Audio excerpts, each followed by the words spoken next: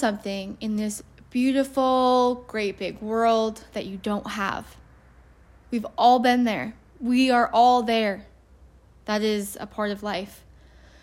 But something that is holding you back, that you don't know is holding you back, is discovered in this exercise I'm going to have you do right here, right now. So I want you to think of a dream of yours. Go big, don't go small.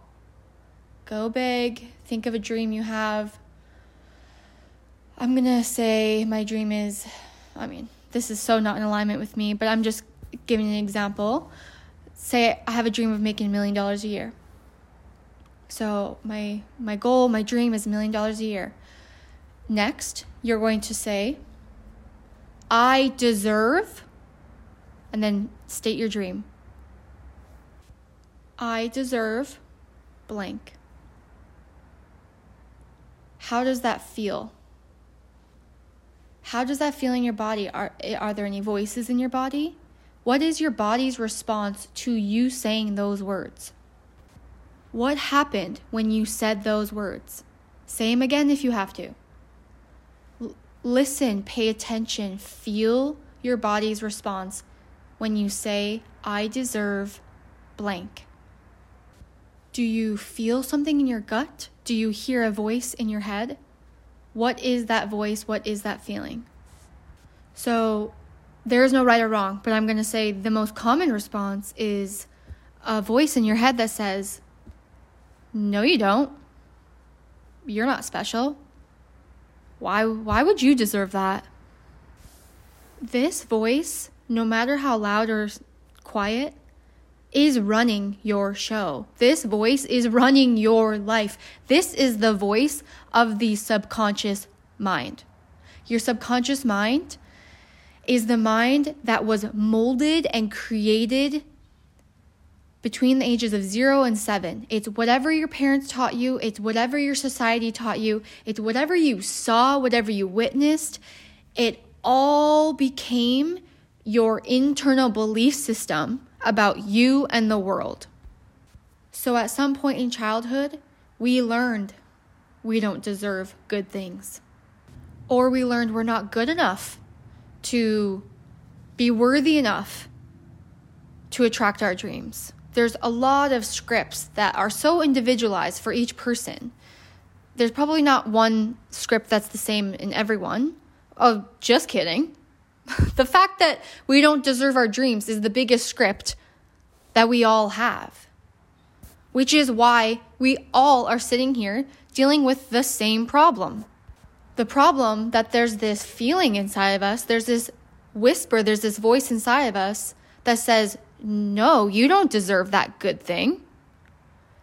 The voice of our subconscious mind is the key to unlocking everything.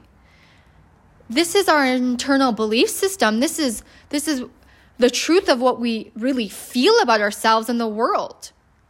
I love this exercise that I just had you do because it shows the difference between the conscious mind, which is our thinking brain. It's our logic. It's our thinking, our mind looping, our thoughts looping. It's logical, it's mathematical problems. That had no problem saying the words like a robot, blah, blah, blah, blah. I deserve blank. The conscious mind is like a robot. It is logic. It is not feeling. Our feeling body is our subconscious mind. This is where our truths are uncovered. I'm going to share 2 stories that I think really showcase the difference between the conscious and subconscious mind. So my dad died when I was about 12. I forget years and I forget ages and everything. But he died around 12, and very quickly I felt like I found God through that experience. I felt like I fell in love with God. I felt like I was blessed by God. I felt all these miracles and blessings after my dad died. It's hard to explain that. It's a feeling within me. But for a decade, I had no problem with God. I felt blessed by God. I said I loved God immensely. And then there was one night when I was in Guatemala for this spiritual retreat, and we were staying in a retreat on Lake Atitlan, and I had this hut up high on this ridge that it was like 100 or 200 steps into the woods. I'm not kidding. It was a very, very, very long trek into the woods to get to this hut. And I was staying in this hut alone by myself. Everyone else was right on the shore, and they had a hut on the water. And because I was like the youngest of the group, I could take all these steps. I had the, physical tenacity to make this trek to this hut. But it was terrifying. It was one of the most terrifying nights I've ever lived through. But I knew it was purpose. I knew it was full of purpose. I was taking these steps and I hated every single minute, and yet I knew there's purpose in it. So as I'm walking up these steps in the pitch black in the Guatemalan woods by myself, I witnessed myself saying, like, F you, God. I start cursing God. I honestly don't remember the words, but I remember cursing God, saying F you, God, or something like that. And then immediately there was this reaction within my body that said, you cannot say that to God. Take that back. You cannot say that to God, because what will happen? That was one of the most enlightening moments of my entire life, because it was a moment that I heard and I understood my subconscious mind. This voice in my body that said, you can't say that to God because what's going to happen, felt very familiar because I was raised in a deeply religious upbringing in which my experience was God was scary. God was very scary. You have to be nice to God. You have to be loving to God. So basically, I think I learned to hide my real feelings from God in fear of punishment, because he's a punishing God, and he's a he. I don't like that, but that's what my little mind concluded from religion, is that, it's a he, and he's scary, and he's punishing. Yeah, he loves you, but you cannot be authentic with him. You cannot be truthful to him because of his wrath. So I learned to be fake with God. I was very fake. I never told God how taking my dad away felt towards me. I never told God how that felt. I immediately went to, oh, look, all these blessings are happening. All this good things is happening. Okay, it must be for a reason. And I put a Band-Aid on my true grief, on my true anger, on my sadness, I put a Band-Aid on all of that shit. Until this moment in the Guatemalan woods that I realized I have never been honest with God because I was terrified of being honest. But this is the voice of my subconscious mind, because my subconscious mind soaked in everything it saw and heard in childhood. And in childhood, I got the message that God was scary and you got to be afraid of what he might do if you think something, if you do something. So hide yourself. Yet he sees everything, yet hide yourself. I don't know. It doesn't make sense, but this is what I concluded as a child. And now as a female adult, I'm still operating from that place. All of these beliefs about God from religion are operating and creating my current reality. This is the subconscious mind. Even though for 10 years, I walked around saying, I love God, I love God. That's the conscious mind. That is the thinking mind. That is not the feeling mind. That is just saying words and not paying attention to the feeling inside your body. The feeling inside your body is the truth of your operating system. So that moment in the woods was a moment that I listened to the truth of my operating system, which was hide from God and don't be honest because he might punish you.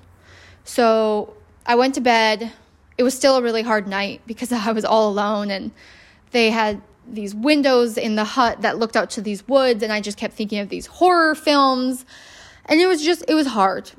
Anyways, I woke up the next day, and I was able to take out my notebook and write, "Dear God, I hate you.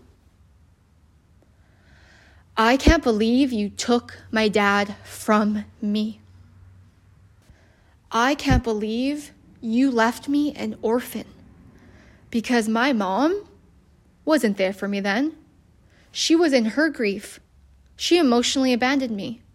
My dad physically abandoned me, and then my mom emotionally abandoned me. I was orphaned at the age of 12. And I am not okay with that.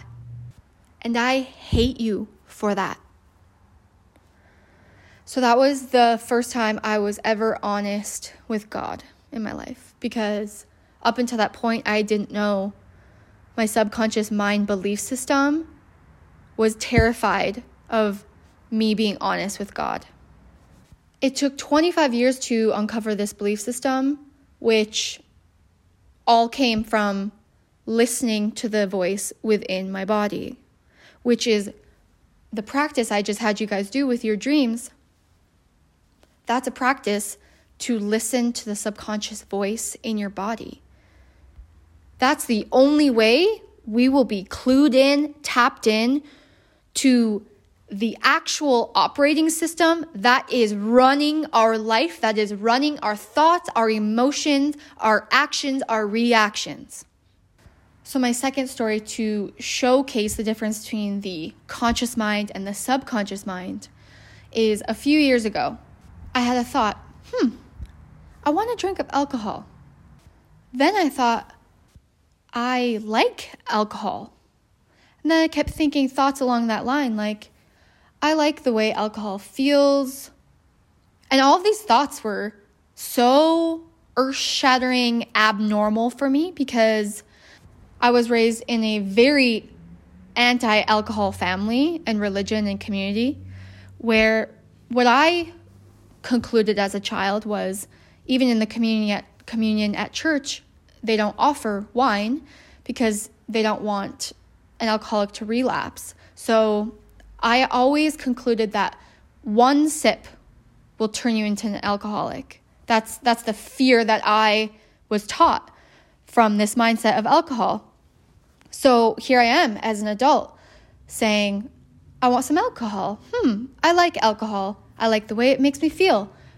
I was shook by these thoughts because I never thought I would ever think these thoughts. And I knew, even saying this right here, right now, I'm going to be judged for these words because it's so looked down upon.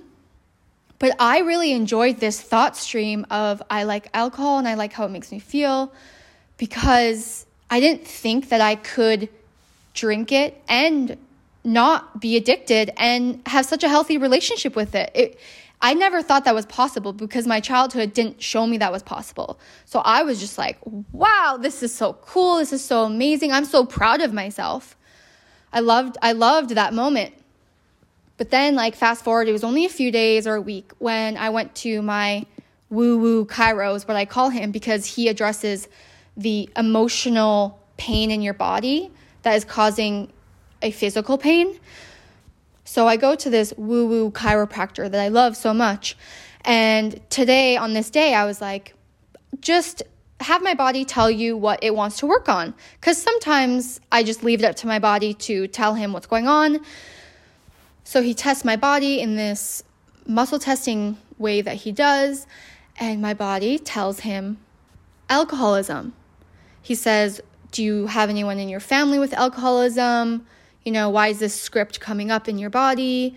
And my mind's blank, actually. I'm like, I don't know anyone with alcoholism personally. It's not something that runs in my family. And he's like, well, what's your childhood beliefs about alcoholism? And I'm like, oh my gosh. I'm like, you wouldn't even believe what was happening to me a few days ago. I told him nothing. I told my chiropractor nothing. And then when he brought up alcoholism, I said, just a few days ago, I was consciously thinking, I like alcohol. And I was so proud of myself to be thinking this. And then he reminds me, he's like, but clearly your subconscious mind, your operating system of beliefs is saying a completely different story. My subconscious mind is still running the belief system that alcohol is scary, that alcohol is bad, that one sip could turn you into an addict for a lifetime. So even though my thinking mind was like, I like alcohol, my body, my feeling system, my subconscious mind, my belief system was still operating out of, I am terrified of alcohol. I'm saying this story because this so clearly showcases how we could be going about our lives like, I think this, I think that. But no, your subconscious mind is running the show and it believes a whole entirely different story than what your mind is telling you. So if we're ready for radical change in our life, we need to tap into this subconscious mind, this subconscious belief system that is our operating system in our body. This is where the keys to unlock every limiting belief, everything that's holding us back, this is where we find it. So the first step to loving ourselves, to manifesting our dreams, is to uncover what this story in our subconscious mind tells us. We can't change it if we don't know it.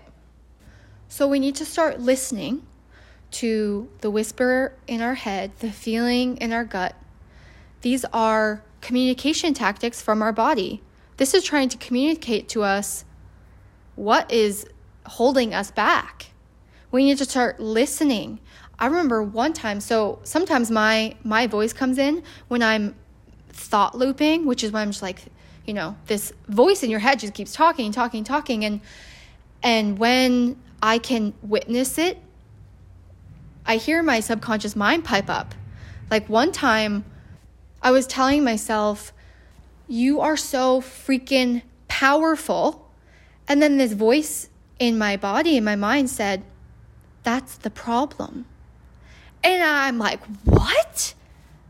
How is the power within me a problem? And it's because then I have to take responsibility for everything in my life. And I don't want to. I want to blame people. If I'm all powerful and I co-create every single situation in my life, that means I have to take radical responsibility for everything in my life. And that's a problem. That was a problem to my subconscious mind because it doesn't want to take responsibility. It wants to blame. Being a witness to the voices inside your mind, inside your body is like a comedy show. It's a reality show. It will keep you entertained for the rest of your life. But if you're here because you are seeking change, we have to start implementing practices that can start to rewire this computer programming inside of our bodies that we don't want anymore. There are practices that we can start this process. But first, I have to address the difference between the whisper of intuition and the whisper of your subconscious mind. The easiest way to explain the difference is that your subconscious mind, your belief system within you, is always speaking out of fear.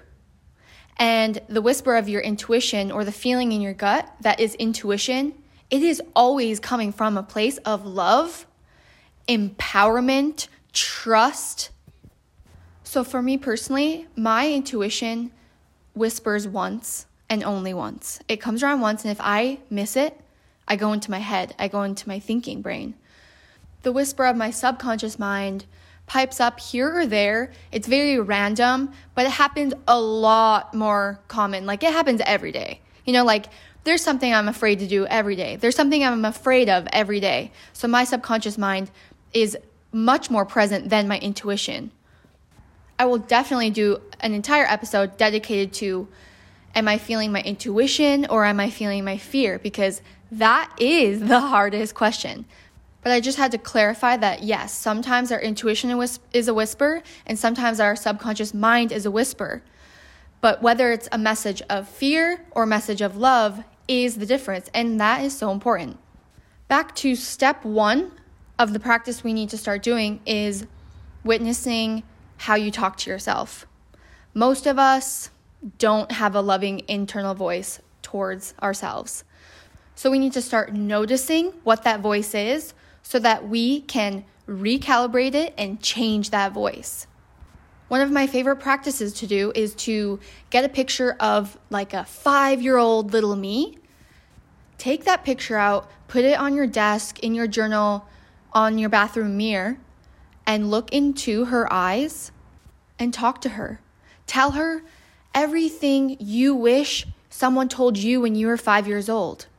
Talk to her, apologize to her, tell her how much you love her, and listen to the compassionate voice you instantly gain when you're talking to the 5-year-old little you. Then compare that compassionate voice to the harshness you bring to your adult self. Why did that change? Why are we so compassionate to a little child and then have no compassion to an adult? We are judgmental to adults. We honestly need to start talking to ourselves like we are a 5-year-old child, because we are still that child. I believe the purpose of babies, puppies, kittens is to show us the feeling of unconditional love we have for them.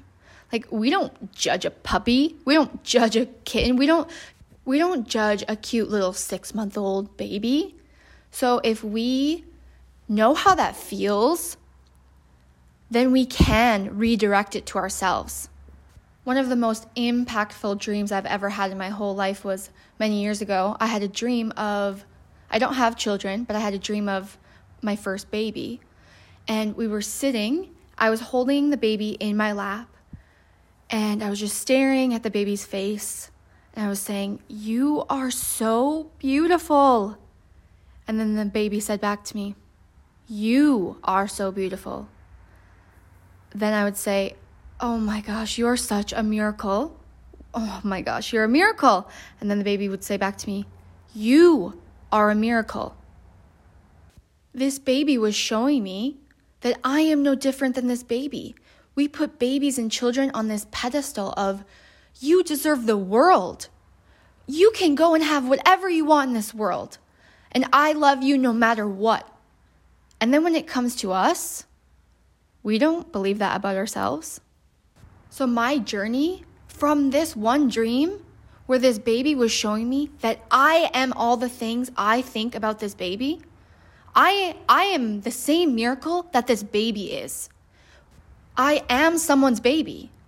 Imagine my mom knew the inner voice within my head. If you're a parent, imagine your child treating themselves the way you treat you. Why does this pattern keep happening? You birth a child and you say, "You are such a miracle. You are so perfect. You can be, do, have anything you want in this world." And then the baby grows up not believing that, not having self-love, self-worth, having the worst inner critic. And then they have a baby and say, "You are so perfect. I love you so much. You can have the whole world." This cycle needs to stop, and it can stop with you. I actually think the love test, because I think it's easy to love children, it's easy to love God, it's easy to love Jesus, he was so perfect. I think the ultimate test of love is seeing yourself the way God sees you. That is the ultimate test. If you believe you are a child of God, of the creator of the divine, how do you think the creator wants us to speak about ourselves? Self-hatred, self-loathing, that is disrespecting the power that perfectly created our unique selves. I truly believe that honoring the divine, the creator, is by loving all of the divine's creations, and that includes you. My favorite, Wayne Dyer, he was like the first person that really opened my eyes to all of this stuff like 15 years ago. He always said this quote that says, An apple split into a million pieces is still an apple.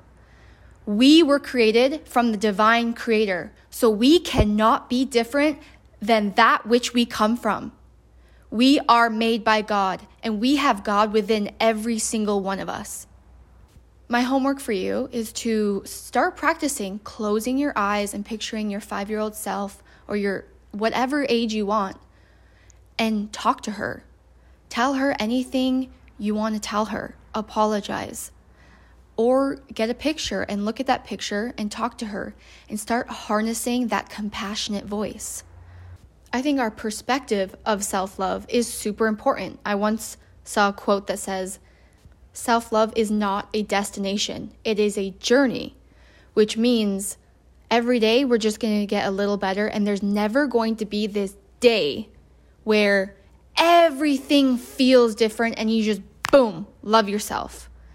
I don't think that day happens. I think it's a baby step progression, and doing these tools and these practices. I recently did a hypnotherapy session so that I could re-script my subconscious mind, and that's a tool available to us as well. Hypnotherapy, it basically puts your brain into these different wavelengths, so then you can literally change the computer software in your brain.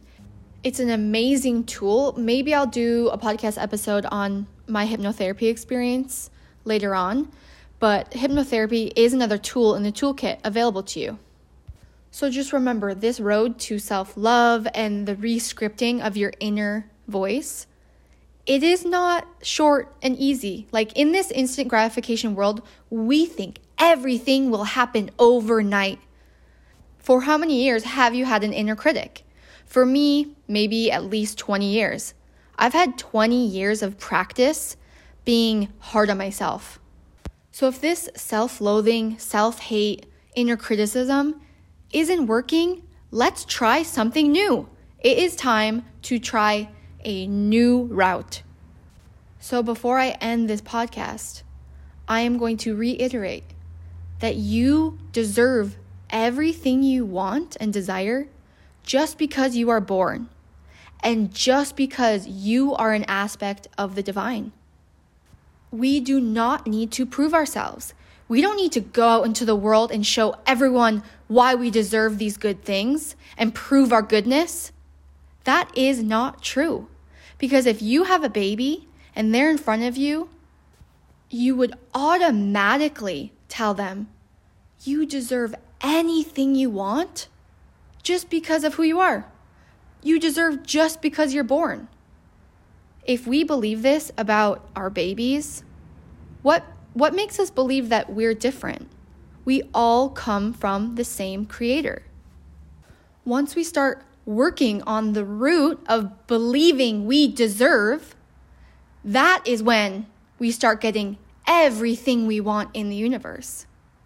But that does not mean we get all of our manifestations at the same moment. My favorite Abraham Hicks quote is that, do you want to wake up in the morning and eat all 3 of your meals at breakfast? Would you enjoy that? No.